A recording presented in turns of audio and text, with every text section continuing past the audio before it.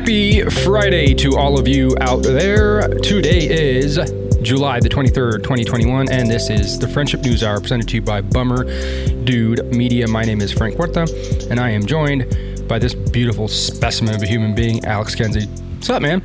Decided to wear sleeves today. Change it up a little bit. A little disappointed. A little less excited. In all ways that count. I know. Today was a good day, though, Frank. I finally, after 7 months, have secured my very own PlayStation 5.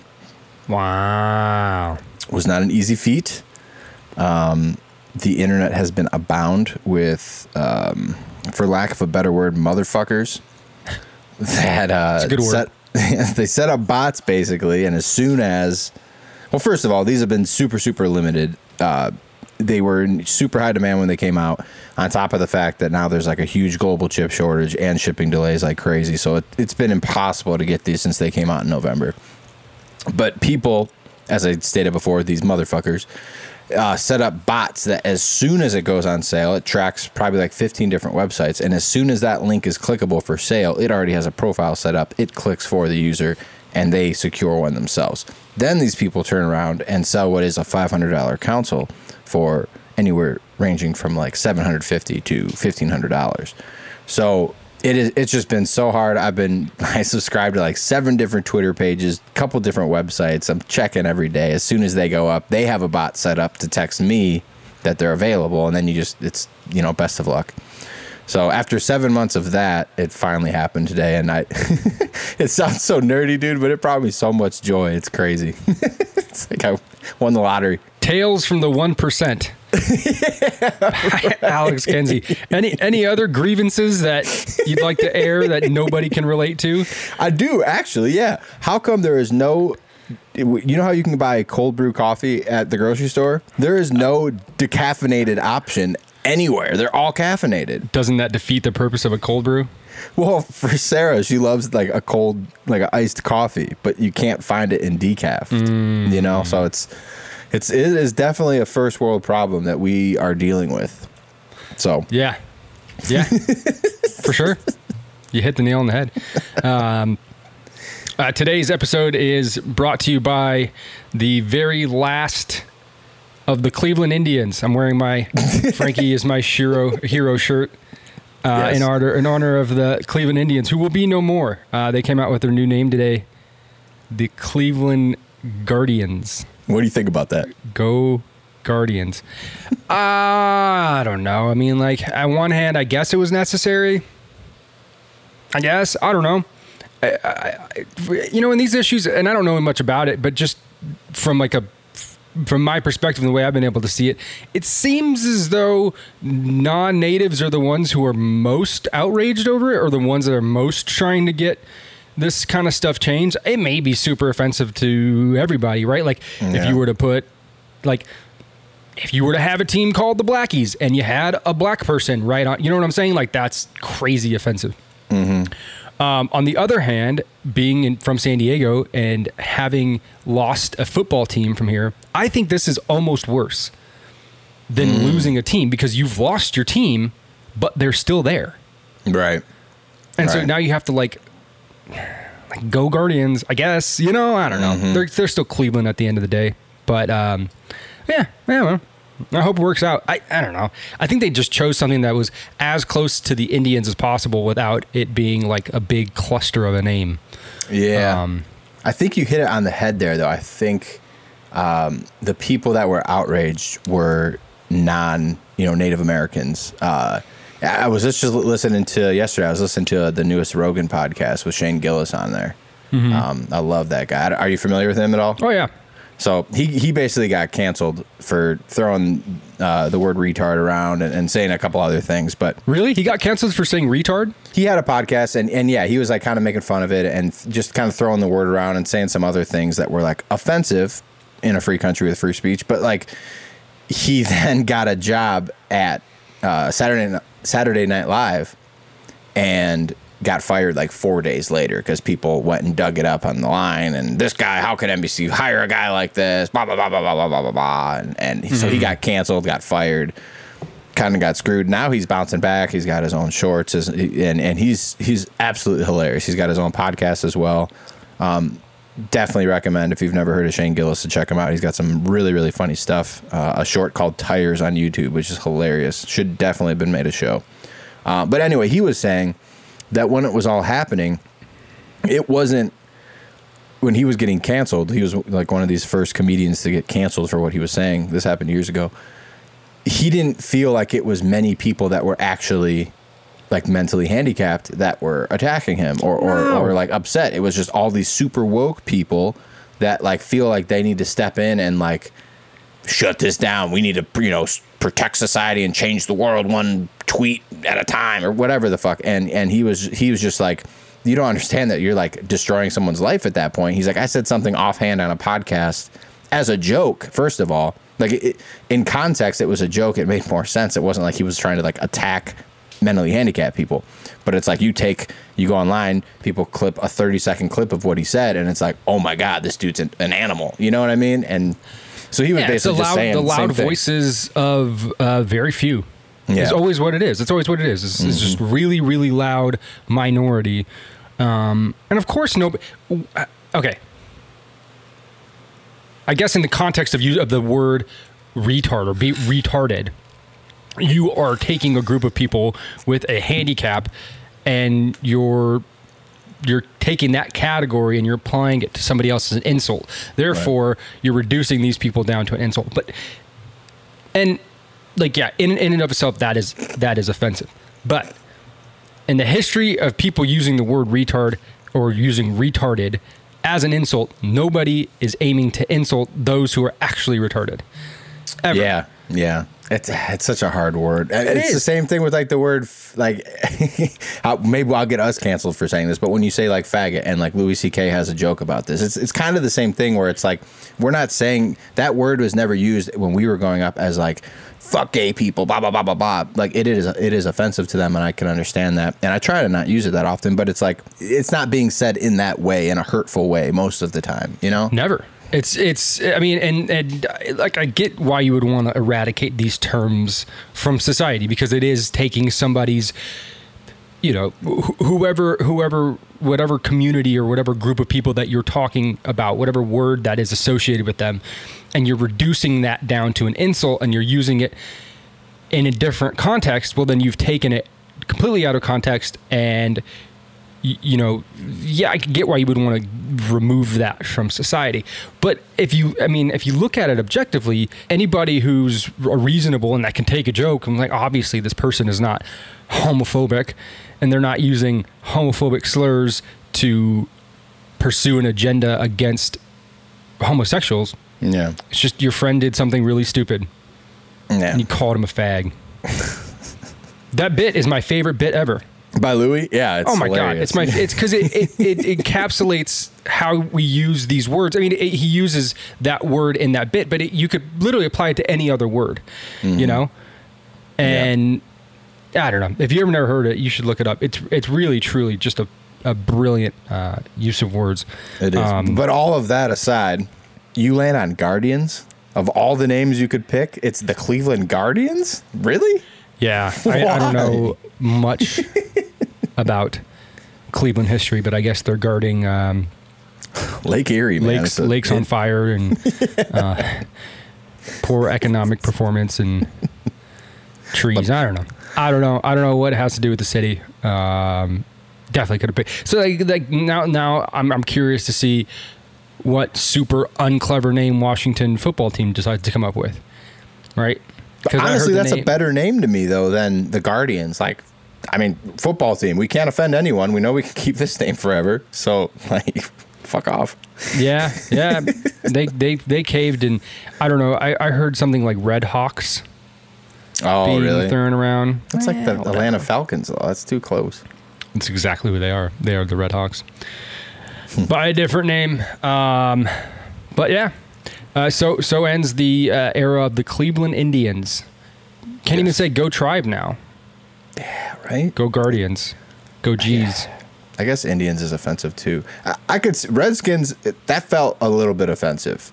Like a little bit. You know what I'm saying? Sure. Like that one, I can see that.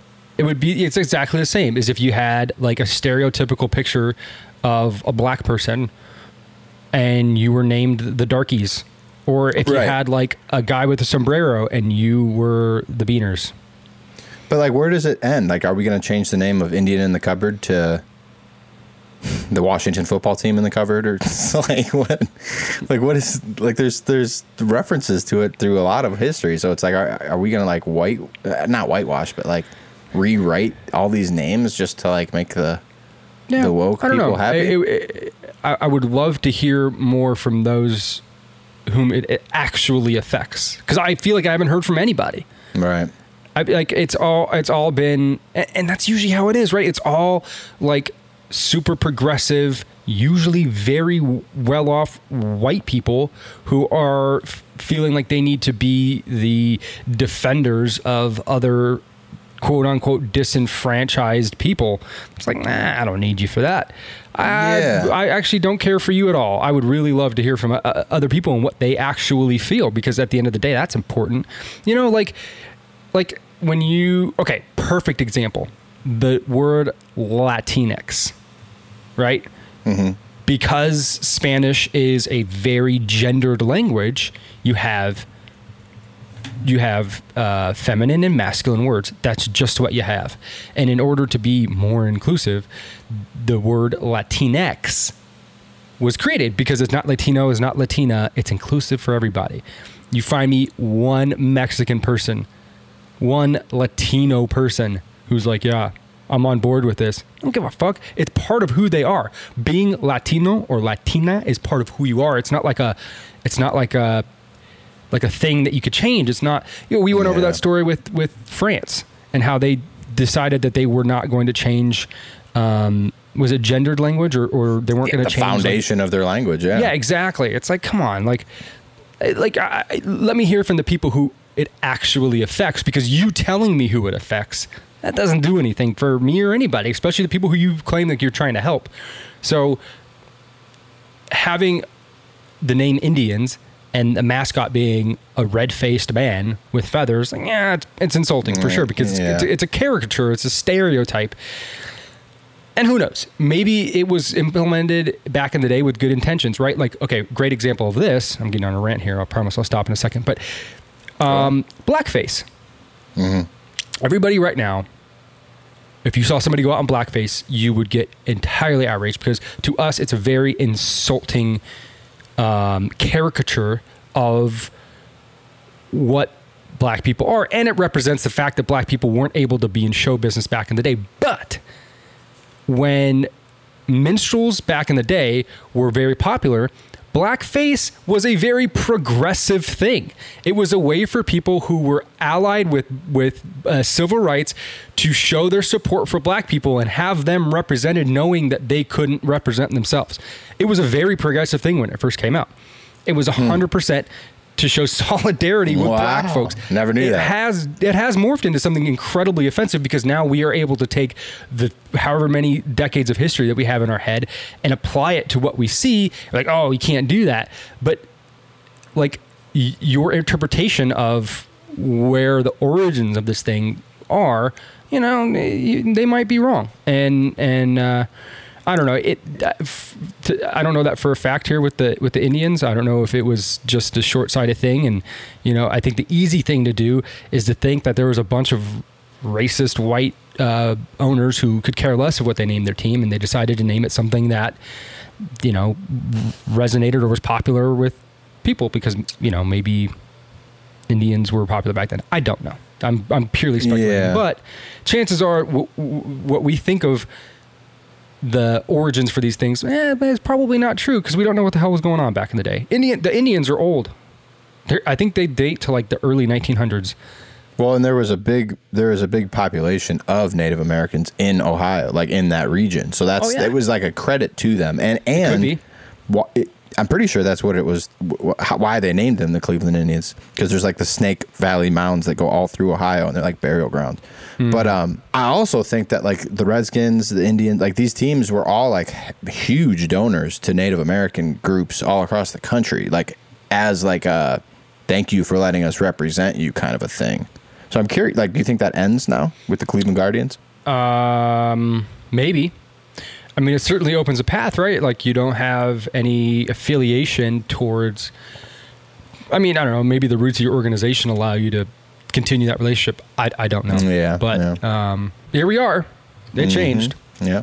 You know, and there's things that go on like this throughout human history. And what I'm about to present to you guys right now may be the very worst story I've ever read in my life. And it came out in the New Yorker a couple of days ago. And this story is about how Germany allowed for an experiment that placed orphan children with pedophiles in foster care system. And this was an experiment that was presented to the German Senate and approved. And I think when I explain that, when I say those words, the first things that come to our mind are the Nazis, right? Sure. Yeah.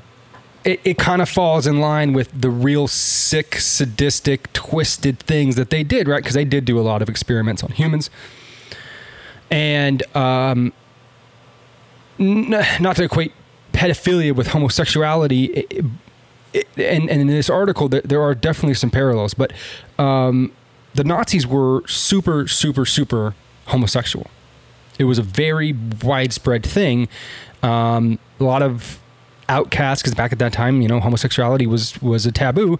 So all these people these homosexual people found a home with Nazis. They were able to be who they were. All right.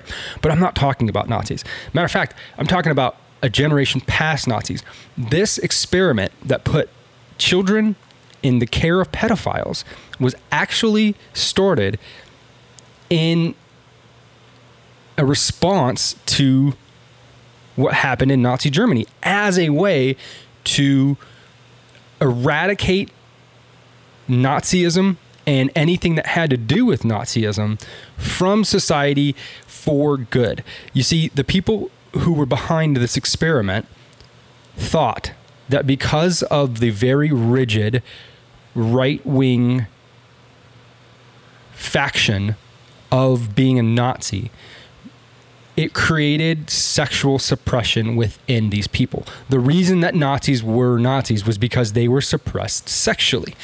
And so there was this idea, this prevailing thought that when you're suppressed sexually in the way that Nazis did, and it's self-imposed suppression, right? It was, they believed for their own good that the only outlet for that suppression is destruction. That is what led to Auschwitz. And, you know, they draw on a couple of different things. There's this book called Male Fantasies, and it draws on the diaries of some German soldiers.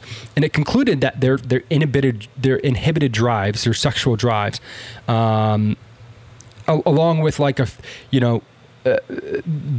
the promotion of masculinity, that, you know, you aren't to be involved in anything gushy or gooey or anything lovey-dovey, anything like that. It's channeled into an outlet, right? And that only outlet was destruction. And then you get what you get in Auschwitz, right? You get the worst atrocities that Germany has ever known. So we'll start at the beginning here. And there was I guess he was a psychologist, and his name was Helmut Kentler, right? He's a professor. Hell of a first name. Right? Helmut. Helmut. Helmut Kentler.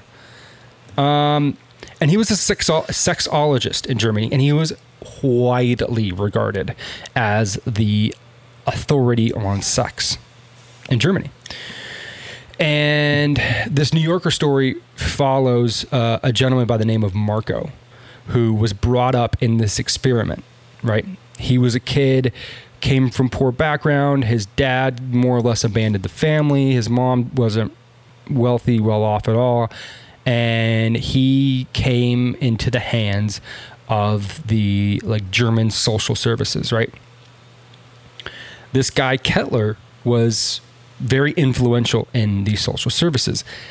And because he was so respected, his ideas were never really thought of as obscure. They were thought of as groundbreaking, if you will, right? So his main idea, his big main idea, was that children should not be suppressed sexually. They should be able to do and experiment with anything and anybody sexually that they felt. He believed that the natural curiosity of a child, especially sexually, was a good thing, and that it shouldn't be suppressed or controlled. Rather, it should be, for lack of a better word, exploited. It should be something that they're able to explore without borders. They should be able to explore it openly and freely. Inevitably with other adults. This guy Kettler, literally believed that there was space in society for an open relationship between adults and children, given that the relationship was not forced. Okay? That is wild. That's crazy. This, more than it being wild, this theory was put into an experiment that was approved by the German government. And this is post World War II. This is after the Nazis have fallen. This is new Western Germany, right? And I can understand the goal of wanting to eradicate your history, given that your history is Nazi Germany, at least your recent history, right? You want to rid Germany out of this stigma that is World War II and Nazi Germany. And this one guy felt like he found the answer based off of a lot of anecdotal evidence regarding sexual suppression within German soldiers. I'm even willing to hear the case that if you were brought up in Nazi Germany and you were raised with a very emotionless childhood, that you would be more willing and more adept to performing the horrific acts of the Holocaust, right? You would be able to take part in that because you've been raised from early age to not feel anything. And even in this article, they talk about that. They talk about how the growing up in pre-World War II Germany, post-World War I Germany was a very rough time, very hard, cold time. You were like iron sharpened iron kind of thing, right? And if you happen to have the great misfortune of being raised by an ex-World War I soldier, you were subject to a very emotionless upbringing. There wasn't a lot of happiness, particularly with your father. So this guy Kettler, it takes us all the way back to his childhood, and in his childhood, they talk about how during Kristallnacht, which is the night of broken glass, when the Nazis came and they raided a bunch of Jewish businesses. They rounded up a bunch of Jewish people and sent them off to concentration camp. More or less is the beginning of the Holocaust, or at least the event, that the catalyst that sparked it, right? And he talks about how his dad was on the phone with some German officials. His dad was part of the Nazi army. He was part of the army in Nazi Germany, and he got off the phone and told his wife that they were coming for the Jews. And mere moments later, a Jewish family knocked on their door and they said, "Hey, we need help. They're coming to get us. Can you please hold us for the night?" And his dad basically said, "No, I can't do that here," and closed the door on him. And this guy Kettler remembers seeing his dad in like his pajama shirt with like a pajama shirt that went down to like mid-thigh, and all he saw was like his thin, naked legs. And he said in that moment, like my dad fell apart and he became laughable to me. And from that moment on, he was never able to respect his father ever again, never obeyed his orders. He just, as a person, he wasn't respected. So this guy, Kentler, was from an early age subject to trauma that allowed him to hate what it meant to be a Nazi, and it was deep rooted because it was his dad, right? So that's where this guy is coming from. Also, he was gay, and in post World War II Germany, homosexuality was outlawed because it was so rampant in Nazis that they just said, "Hey, we're doing away with this altogether. It is illegal to be gay in Germany," and so that was a law. So this guy Kentler was, by really no fault of his own, suppressed sexually because he was gay. He was not able to explore his sexuality. Anyways, back to the story. In the late 60s, this guy's experiment began to start. So educators in more than 30 German cities and towns began establishing experimental daycare centers where children were encouraged to be naked and explore one another's bodies. Okay? They were trying to remake German/human nature. I don't know if you ever heard the phrase, like I can't think of it right now, but like 180 degrees in the other direction of crazy is still crazy. It's just in a different direction. Sure. If that makes sense to you. So like these guys are like not trying to right the wrongs of Nazi Germany. They are literally trying to go 180 degrees in the opposite direction and sprint, because they feel like the only way to not become Nazis anymore is to do the exact opposite. And right. Crazy in 180 degrees is still crazy. It's just in a different direction, right? So they begin this experiment, and this guy Marco is sent to a house where he's molested all the time, every night. The idea behind it is that like the kids would go to the houses and then like over time be seduced by the adults, or just like forced to have sex with them. No, the idea is that the kids will have sexual desires that come naturally and freely to kids. Mm-hmm. And they should be able to explore these sexual desires freely and openly. And they were put in the hands of pedophiles because pedophiles obviously have an attraction to children. So their thought process, well, they're already naturally inclined to be attracted to children. So what better people to put in the hands, to put these children in the hands of, than people who are going to be, like they're going to be like soft to their plight or whatever, right? Sure. There was a complete ignorance, and it's almost believable how this ignorance can come to be, because this was like a radical thought. None of this has ever happened before, right? Like nobody had ever experimented on pedophiles like this, at least, to this scale. So the overarching theory was that if you were to raise these children that were able to explore themselves sexually and freely from a young age, they wouldn't grow up to be Nazis. In fact, it was impossible for them to grow up to be Nazis because they weren't subject to the same childhood that the Nazis were subject to.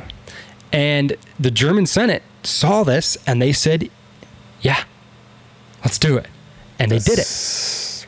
And yeah, so this guy that this story follows, Marco, he was sent to this home and he was fondled all the time. But he didn't, it's like a tale as old as time when you're talking about abused children. He didn't know any better. He knew it was wrong. He said he knew it was wrong, but it was more like, well, everybody goes through shit. So I guess this is the shit that I go through. And he felt almost indebted to this guy who became his dad almost, right? He felt indebted to him because he gave him shelter and food and, classic abuser grooming relationship, right? And And there were questions raised all of the time, right? Like, none of this experiment was like, hey, we should go and bring these children to pedophiles so they can get sexually abused. It was all about like consensual, free relationships, sexual if it's wanted, if not, no big deal.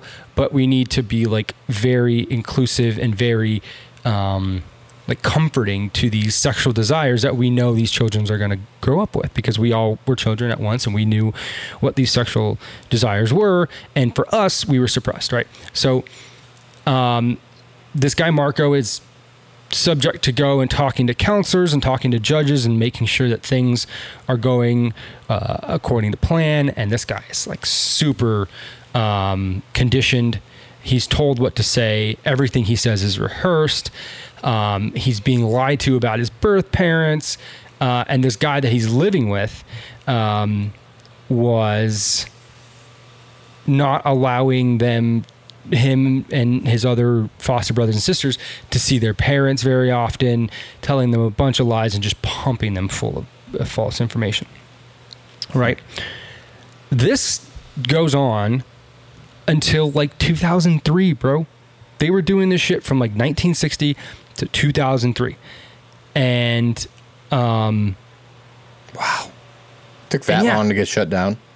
What's that? It took that long to get shut down, huh? And there's still shit going on. Like to this day, there's still shit going on. And this guy Kentler inevitably was forced to reckon with what he created, right? Yeah. And you can tell in his later years, right on 1991, one of the kids that he fostered and abused killed themselves. And that was like his like moment of awakening, like, oh, maybe this isn't good. And then he read like some article or some book by another psychologist talking about relationships with children, or adults and children. And basically it said a relationship between a child and an adult sexually can never be correct, because the child will never have the same level of consent or understanding of the relationship as the adult. Like common sense, right? But it took him reading it in like some peer-reviewed article or whatever for him to realize that he made a terrible mistake. And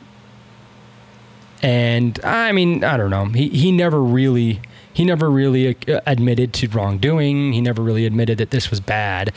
But for the last 50 years, there have been orphan children purposefully put into the hands of pedophiles in Germany. And it went on until like 15 years ago. Insane. And I can't think of a more fucked up story.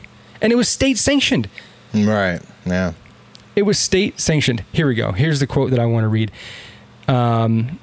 It was a Hungarian psychoanalyst and student of Freud. This guy's name is Sandor Ferenczi. I can't pronounce it. But he had a paper called Confusion of the Tongues Between Adults and the Child, the Language of Tenderness and of Passion. The paper describes how sexualized relationships between adults and children are always asymmetrical, exploitative, and destructive. He warns that to give children more love, or love of a different kind, than they seek will have just as a pathogenic consequence as denying them love. Children's personalities are not sufficiently consolidated in order to be able to protest. They will subordinate themselves like automata. I don't know what that means. They become oblivious of their own needs and identify themselves with the aggressor. And this guy Marco that they're talking about, it's the exact same thing, man. He basically was like, look, I didn't know to question this stuff because I wasn't told to question anything. I didn't know how to think critically, not about this, but about anything. I was a blank mind.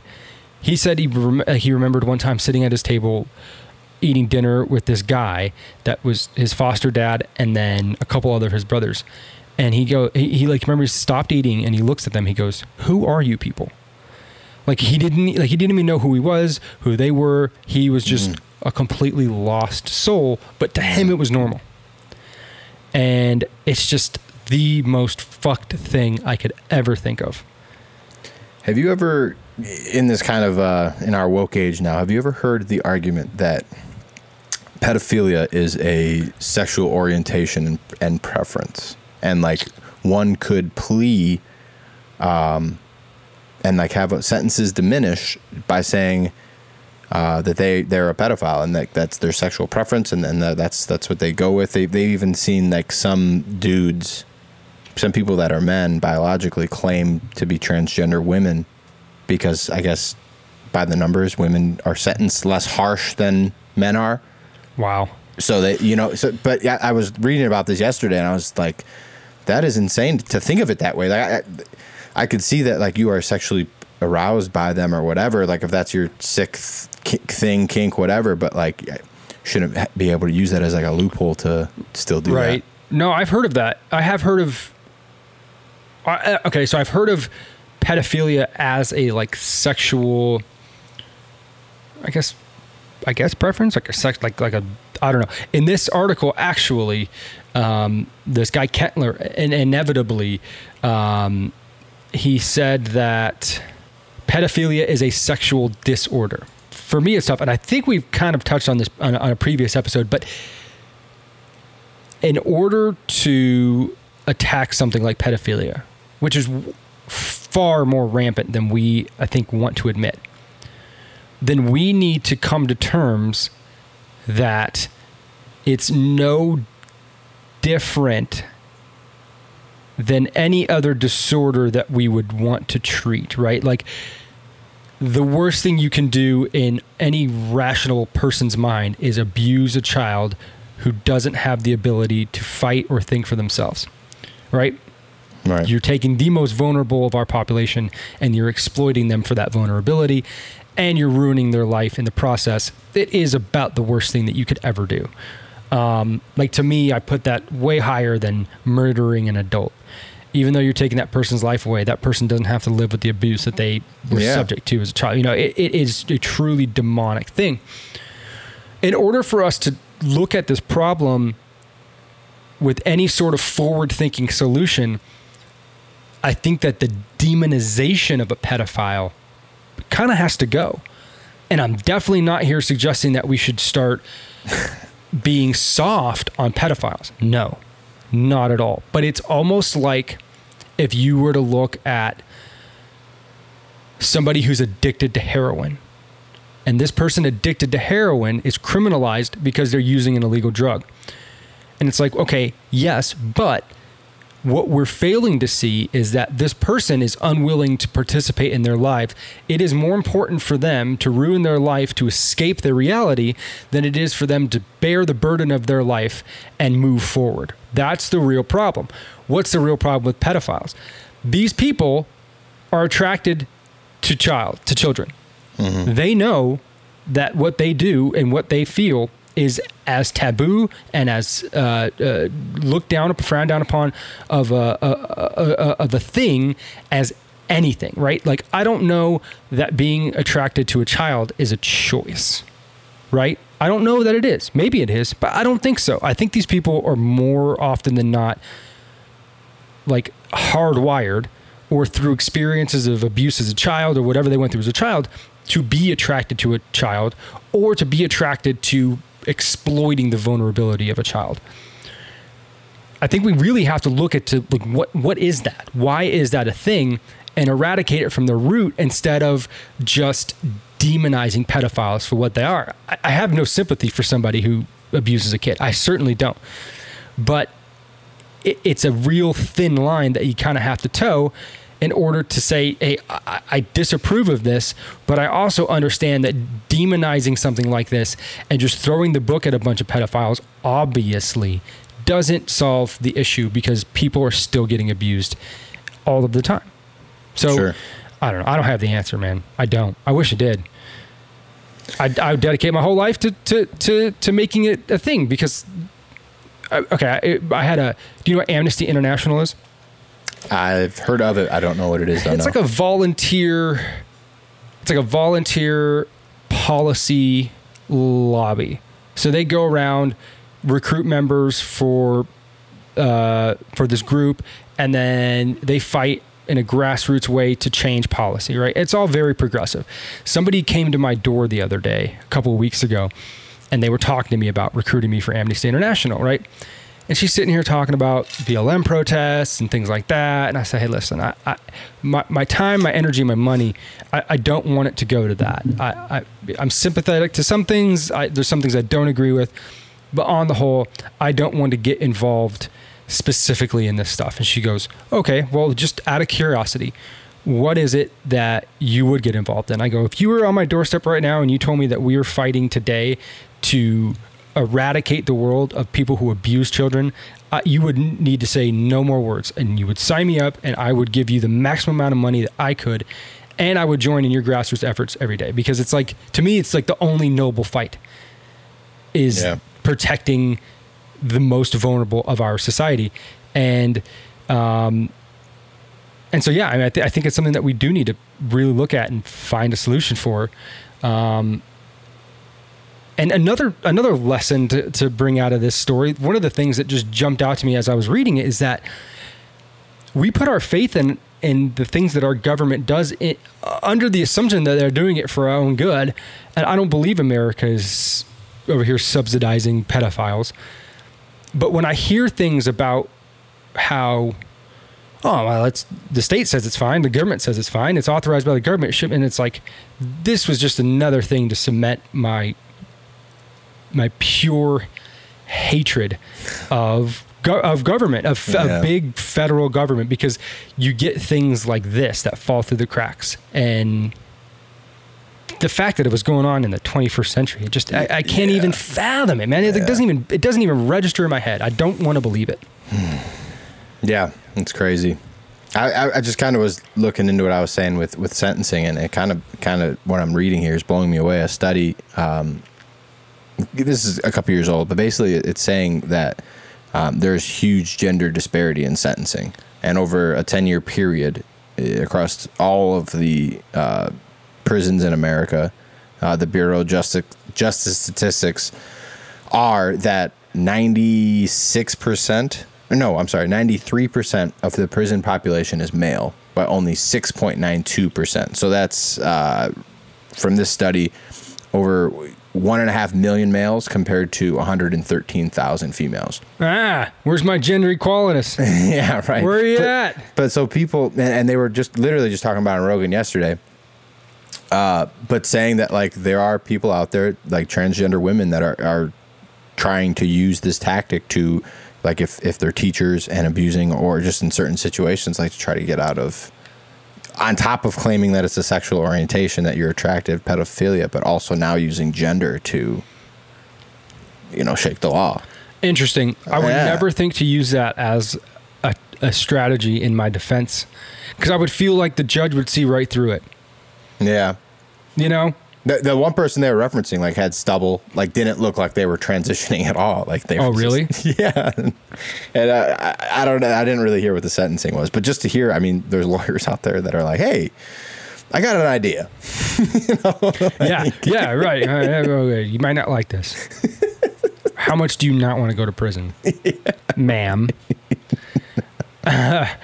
Speaking of child abuse, as I'm looking through this story, I come across another story. It's not as bad, but it was kind of along the lines you're talking about. It was I guess a gal in Canada, and this woman, we'll call her, was arrested for was it child abuse, or like had something to do with like fucking with children in a way you wouldn't want somebody to fuck with children. And they're calling this person a woman. I think her name was Ruby. And she looked like you, bro. Really? Straight up like you. Your face. A little bit thinner, no offense. You got a fat head. but it was. They were calling him a woman. I'm like, wait a second, hold on, just 1 second. Yeah. This isn't right. This isn't right. We can't be doing this. Why are we doing, like, why are we calling this person a woman? I don't care what she wants to identify herself with. That's a man.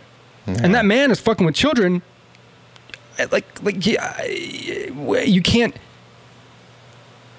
You can't just for feelings decide that you want to throw objective facts out of the window, because it's very important that that person is a man. It's very important that that person is a man, because they're fucking with children. And if you start calling that person a woman, then you're just shape-shifting truth. Yeah, especially when it comes to sentencing, apparently. God bless. Yeah. I would hope a judge would be able to see through that. But then I don't know what it looks like if you have legal protections for being a transgender person. I would imagine that you would have to be placed in a prison system that fit your gender identity. Yeah, how does that work? I never thought about that. Do you go by biologicalness? Who knows, like man? biological Who knows? makeup, or in this day and age, it's so damn wacky. I would feel like my suspicion. I don't know this to be true. I'm opining here, but I would imagine that you would have to be put into the prison of your identity and not your birth gender. I got to imagine that there's legal protection for that. If you can go into a spa and show your dick in a woman's bathroom, I got to imagine you would have to be placed in a prison system that was your gender identity. I don't know, man. I'm going to look that up and report back, because I need to know, because it seems like if you're biologically a man, you should go to prison with other men. You'd probably be all right there too, with like the shit that goes down at prison. There's probably people in male prisons that, maybe after they go in there, but like come out that way because, some shit goes down. So, but like to send a dude into a women's prison, a biological dude, transgender woman, into a women's prison, that could go bad quick. I don't know. I think it gets a whole lot worse before it gets better. I honestly, I don't even think that we're at the tip of the iceberg, man. I think it just goes a whole lot deeper down this stupid, dumb rabbit hole of us, taking truth and twisting it, putting it in a meat grinder, and whatever comes out at the end is what we sit here on a podcast debating. Yeah. I don't know, man. It's ridiculous to me. It's absolutely ridiculous to me. You know what else is kind of ridiculous to me? What's that? Have you heard what the Texas legislature is doing right? What it has done, already approved. Which one? They've been in the news quite a bit recently. Quite a bit. They have been. They recently just passed a bill, which was like an amendment to another bill, that removes the requirement to teach about certain things in our nation's history that may slant against white people or back up this critical race theory. Yes.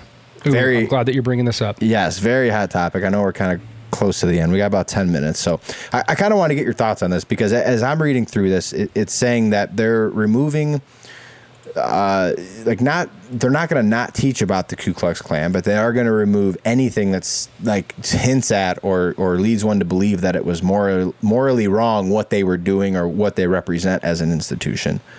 It is no longer required to teach the teachings of Martin Luther King Jr., to talk about the women's suffrage movement, to talk about the actions that happened in Chicago.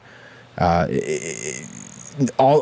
many things that like make up, to me, like what are very crucial things of our history to learn from. Not to say like the Ku Klux Klan obviously isn't as strong as it is today, but like I don't think you'd find very many people that aren't in the Ku Klux Klan or white trash from, the Bible Belt or wherever else, that would tell you that like they're not, what they stand for isn't morally wrong. And looking into this, I kind of wanted to back that up, because I'm like, what the fuck do I know really about the Ku Klux Klan except all the bad shit? So I wanted to look into it, and the Ku Klux Klan was founded in 1866 in Tennessee by 6 former Confederate soldiers.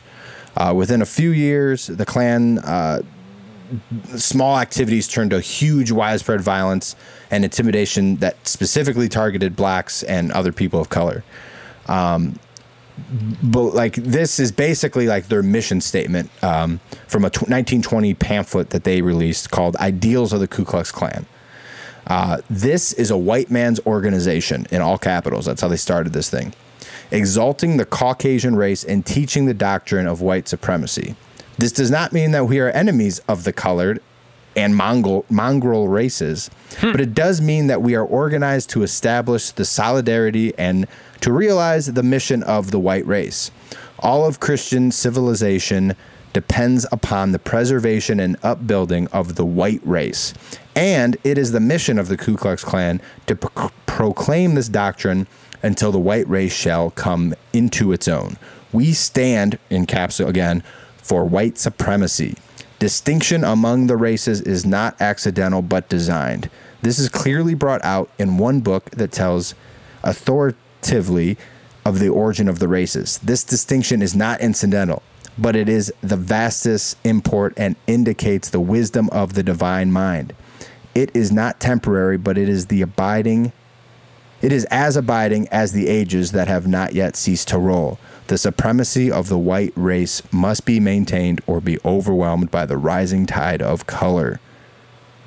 If what I just read to you doesn't sound morally wrong, I don't know what, like, short of Nazi Germany and their outlook, is morally wrong. Like, how is that not objectively morally wrong? Yeah, okay. So here's the issue that I have with all this going on. Is that, and this happens all the time, you take something like this bill, and you take the words and you selectively choose them, and you decide to report on the half truth of what's going on. Here's how I understand what's happening. They made a move to remove critical race theory from education, meaning they don't want it taught at all. And they don't call it out by its name, but it forbids the topics of virtue of the individual race or sex is inherently racist, sexist, or oppressive, saying you are not inherently, you cannot speak about somebody being inherently racist, sexist, or oppressive by their race or sex from birth, whether consciously or unconsciously, right? So you can't teach unconscious bias. You can't teach anti-racism, that if you're not anti-racist, you're racist and you're upholding, this is not something that is going to be allowed to be taught in schools. They're not allowing a required understanding of the 1619 Project, which we could do an entire episode on. I think we should. Here's what they're doing. They're saying there cannot be any teachings that have their roots in racism. You can't explicitly teach on racism. Colorblind racism. Can't do it. What it doesn't do, and it actually upholds, is the curriculum of Texas schools, which before this bill and after this bill include teaching how Jim Crow laws and the Ku Klux Klan created obstacles to civil rights for minorities, such as the suppression of voting. It's in the curriculum. These are the writings. So I have zero problem with this. Like literally zero. Nobody is taking away the fact that the Ku Klux Klan was morally wrong. Those are specific words that we're taking out of the bill.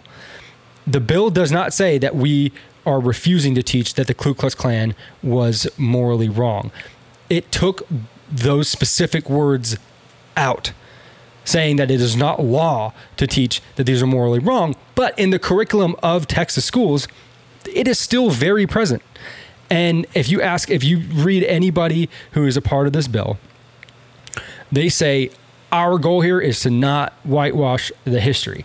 We want to teach about the complex history and of American civil rights, the 13th, the 14th, the 19th Amendments, the complexity of the history between Texas and Mexico, and how there's such a diverse Mexican population in Texas. All of this stuff is upheld. It's the very specific language that these stupid politicians are taking out of this bill, and they're literally lying to all of us. It's painting the people who are introducing this bill and passing this bill as racist. If you look at anybody who's opposed to it, and they're putting up tweets on Twitter, and they all have pictures of men in white hoods. This is not the rebirth of the Ku Klux Klan, and it's certainly not something that is going to open the door for racism. Matter of fact, it's closing the door on racism. It's saying we didn't want to teach that racism was good when it was against black people and Mexicans, and we certainly don't want to teach that it's good against white people. And so we are going to nip this in the bud right here. And also, here's the curriculum that teaches about all the unsavory aspects of our history. So I have a problem with the fact that this is being painted as some terrible bill that's going to remove all the necessary teachings of our spotted history. I think that's all just complete bullshit. It's going to put a slant to them, though, and that's what teachers in Texas are pushing back, saying that this is basically like the ideas of this are the opposite of what the 1619 Project is. It's like you're saying, it's crazy to 180 degrees the other way. And this is even backed by Trump and his supporters, called the 1776 Commission. It is a direct anti-1619 project that the New York Times is doing. And what they're trying to do is basically present all of this into like patriotic education. So instead of like really giving us like the history of it, and like things like the Ku Klux Klan, which are wrong, though. Like, that is wrong. What they stand for is wrong at its core. You can say this about some of these other things and like slant that or whatnot.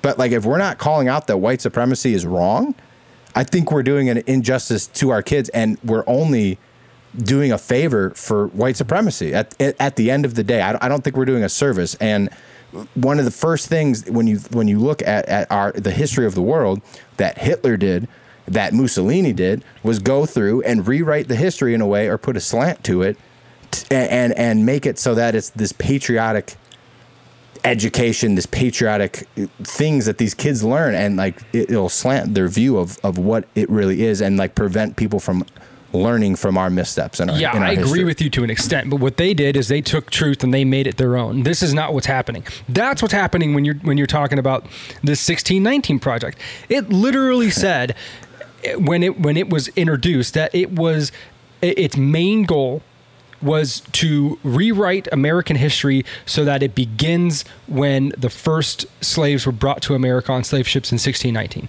That's exactly what it said. It's an explicit intent. It won a Pulitzer Prize and then was destroyed by scholars of every race, creed, and political association. It is full of the most fantastical, stupid things that I have ever seen in my life. That's why I don't have a problem with this. And it's not saying to not teach that white supremacy is bad. It is not. It is taking very specific language out of the law in order so that racism on the whole, any color, is not to be taught that they are inherently bad at all. I don't have a problem with that. I see no issue with that. But the root of the opposite side of that, the 1776 Commission, is to like envision U.S. history in a positive light. And there's a ton of bad shit in our history. Yes, there's great things that make up America. It's still in the curriculum. That's why I say I don't understand the issue here. It's still there. None of that was taken out. It's still to be taught as it has been taught. It's there, but a teacher can't at all bring in their own influence. If a black person who's teaching about the Ku Klux Klan feels a certain way about it, they can be fired. They can lose their job for presenting it in not a, here's the information, here's what happened, da-da-da-da-da. You can't bring in anything to do with any moral objection or any feeling that you might have against this group of people who sought out and hung and tar and feathered your people for years. You know, like that, there is something like where you got to draw some hard lines and like call out the shit for what the shit is, and not just try to be like, America is great because it's America and we're free and da. Like, fuck that, dude. There's a lot of shit that's bad about us. I think you're misguided here, and I think you're understanding this completely wrong, because that's not what they're trying to do. That's not what this bill is aimed to do at all.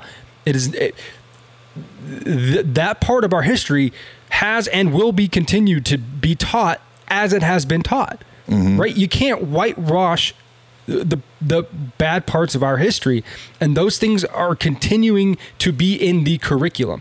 What this is saying is, and the words that they're using and the way that they're trying to frame this is that the requirement to read Dr. King's speech or to teach the KKK as morally wrong. What they're saying is that to teach that anybody is inherently bad because of their race, right? White, black, or indifferent, cannot be taught. You cannot sit here and tell children that they are inherently bad because of the race that they are associated with. But that's not saying white people are wrong. That's saying the KKK is morally wrong. That's like, yes, the KKK was pretty much all white people, but that's not saying what you just said. What they're saying in this bill is that you can't teach the KKK is morally wrong, and it is. No. It's taking that specific language out of the bill. Okay, so there's two things here. There is this bill, which is, and they make no two ways about it. It is there in order to combat critical race theory. That is what it's there to do. Yes. Okay. And then there is the curriculum of Texas public schools, which has not been changed. And more so, it is in this bill that they are to teach the curriculum. That has not been changed. What they're trying, and so that's why I'm saying you can take things out of this and then you can present them this way. And you could say, oh, well, you open the door for white supremacists because you could teach that it's not morally wrong. It's like, okay, maybe it's not against the law to teach that the KKK weren't morally wrong. Okay? It's not saying that you have to teach that they weren't morally wrong. You have to teach by the curriculum. And in order to create this avenue in that you cannot choose to take somebody's race and teach that this race, whatever it is inherently bad, or this sex is inherently worse than the other, you had to remove language from this bill. And that's what they did. They removed language from a bill, like you said, that had already been passed.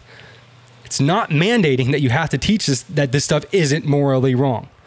Does it hypothetically open an avenue where you could teach that the Ku Klux Klan, because they're made up of white supremacists, isn't inherently wrong?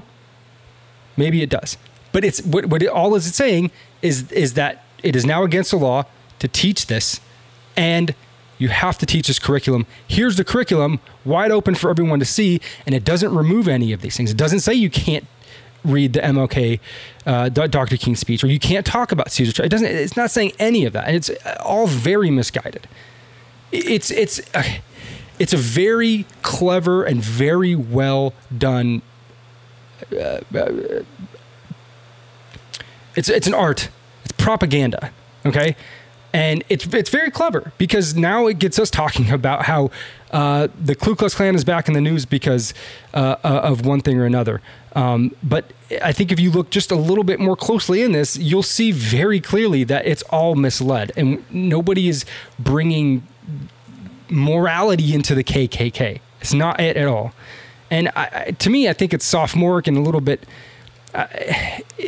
These things are always more of a detriment to me than they're not, because nobody who is screaming at the rooftops about this really knows what the bill says. They just take little snippets of what other people are saying and they're running with it. I'm not looking at you or talking to you anything. You've read your research and you've done your thing, but no. But what I'm drawing from is like 15 different articles that all reference the same thing, showing that teachers can get fired for giving any kind of their own slant onto these things or not teaching the exact curriculum.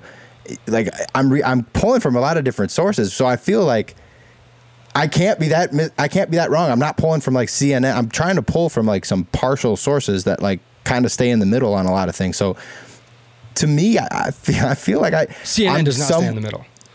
That's what I'm saying. I'm not pulling from places like that. I'm pulling from different places like ABC, NBC. I'm pulling from New Yorker, a couple different places where it's like not like one way or the other, not super in the middle, but like not totally misguided. And most all of them are saying that, like the headline of this article, Texas Senate passes bill that removes requirement to teach Ku Klux Klan as morally wrong. That is the headline of this article. And saying that the change was included in some 24 curriculum requirements that were dropped from the Senate Bill 3. So I'm just saying. But I'm saying that those people are drawing hypothetical conclusions from the words that were removed from this bill.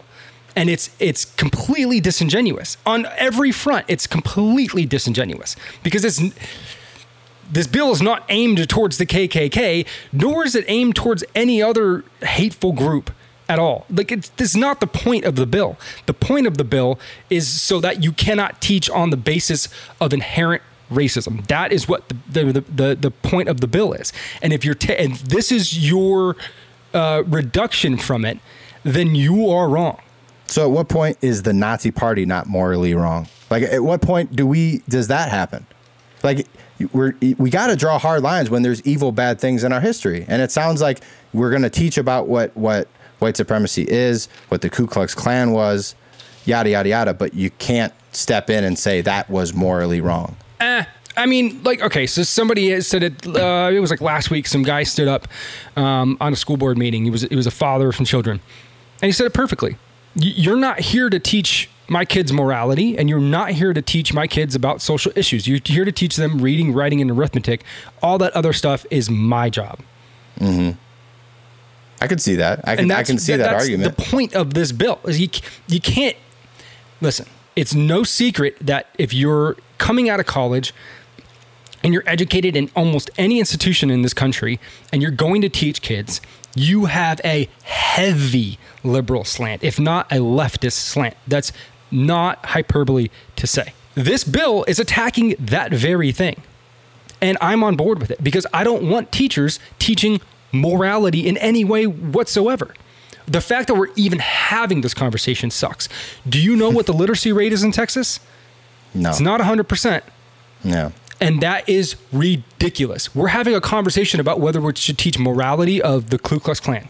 Okay, question for you while we're there. So this is for public schools. What about private Christian religious schools who literally teach morality? Can they do this? Like, is it wrong for them to do that? They can teach literally whatever they want, man. But I'm saying, in your opinion, would it be wrong for them to teach that the Ku Klux Klan is morally wrong?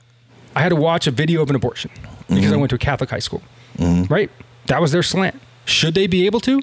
I don't know that it's a matter of should they or should they not. They are legally protected to teach whatever they want. Now, if you're raising, if you're like militarizing children and things like that, which you could make the argument that you are, but I don't know. Should they teach it? I don't know, man. I don't know. Because when I was going through Catholic school, more often than not, I wasn't reading like Catholic history books. I was just reading history textbooks, and they taught about all this stuff. The morality comes into when we're, going to religious classes, or we're going to mass every week, or, whatever. I think the bigger thing here is that you shouldn't send your kids to public school in any faction because they are so terrible. And these are the things that we're sitting here arguing about. I think we're way too focused on teaching our children the things that we want them to learn instead of teaching them how to learn. We're teaching them what to think instead of how to think. And that's why I don't have a problem with any of this, because it removes any, or at least the intent is to remove any bias and to teach history as is and not have a slant on it. And if that means that you don't have a requirement to teach that it's immoral to be in the KKK, that's fine. Because if you're teaching the right way, you shouldn't even have to teach that. You shouldn't have to. I mean, you look at history. Look at what these people did. Look at the facts of what the KKK is. You want me to stand up here and tell you that it's morally okay? I shouldn't even have to make that point. But if you're not allowed to like call evil, I don't think that's true at all, because if you're going to get fired if they do. That's what would happen. That is not true. It's in That is not almost true. every article I've read saying that if they put any moral slant to when they teach what is in the lesson schedule, they can lose their job or worse. I keep reading it over and over again. Yeah, I'd like to see the language there because if you're teaching, listen, if you can't teach this stuff and not say, hey, it's evil. That's morality. Like, that's the same thing. That's what I don't understand. That's why it shocks me so much, because it's like, that is objectively subjective, whatever the fuck the word is, that is evil. And if you can't look at the Nazi party and say those are evil, wrong things to do, what the fuck are we doing? Like, you are putting a slant to white supremacy. Like, you are. Like, I don't see how you're not. I don't think so. Because if you can teach if you can teach the concept of white supremacy, or if you can teach what Martin Luther King Jr. fought for, or what Cesar Chavez fought for, right? Like, you can't teach that without their biases, right? Or without their slant, or without whatever it was that they were passionate about, what they were fighting for, was obviously comes out in their words. So to me, it's like, okay, if you're teaching it, then you have no need to sit there and be like, this is the worst thing that we've ever done, this, that, and the other. You're teaching history. That's what you're teaching. And it should come out in history what is evil and what is not. I think what they're trying to do is they're trying to legislate the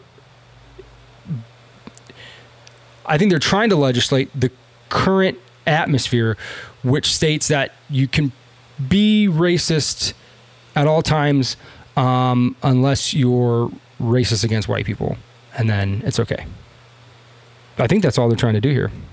And if it requires that you take a certain language that says legally you have to teach that the KKK is immoral, that's fine with me, because nobody's teaching that the KKK was moral. Nobody's doing that. And if you teach the history of it, and you teach it without any bias or slant, there's no need to, because it comes out in the history, in the facts, right there. If you're teaching children how to read and write and think critically, you have no need to enforce morality, because it comes out in the truth. But if that's what's going on, and then those same people are going home to people that are white supremacists, or they're not absorbing it that way. They're not hearing from other sources that guide them and teach them in every other category in their life that things that are for sure wrong are wrong. And they'll just go home and perpetuate this ongoing, like, behind the curtains, in front of the curtains thing that we still deal with today of white supremacy. And I feel like by doing this, you're doing more of a service for them than you are. No, I disagree 100%. I disagree 100%. And it's a cultural move. It's not something that's going to change the landscape of in one day, right? It's a push towards the freedom of education for our children, so that they are able to be taught without any stupid bias on anything, because these people in this Texas legislature recognize that it is a very left institution, and that they are teaching, and they're coming with very biased and, frankly, misguided messages and thoughts and ideas. And I'm okay with that, because it's true. I can't think of one institution in America, maybe outside of AM radio, that is not monopolized by the left. And teaching is monopolized by the left. I mean, in the biggest way possible. And I have almost zero issue with fighting back against it and doing things that are going to come across as controversial, such as not requiring in this law that you have to teach that the KKK is immoral. That is an interpretation of the bill based off of what is required and not required on the bill.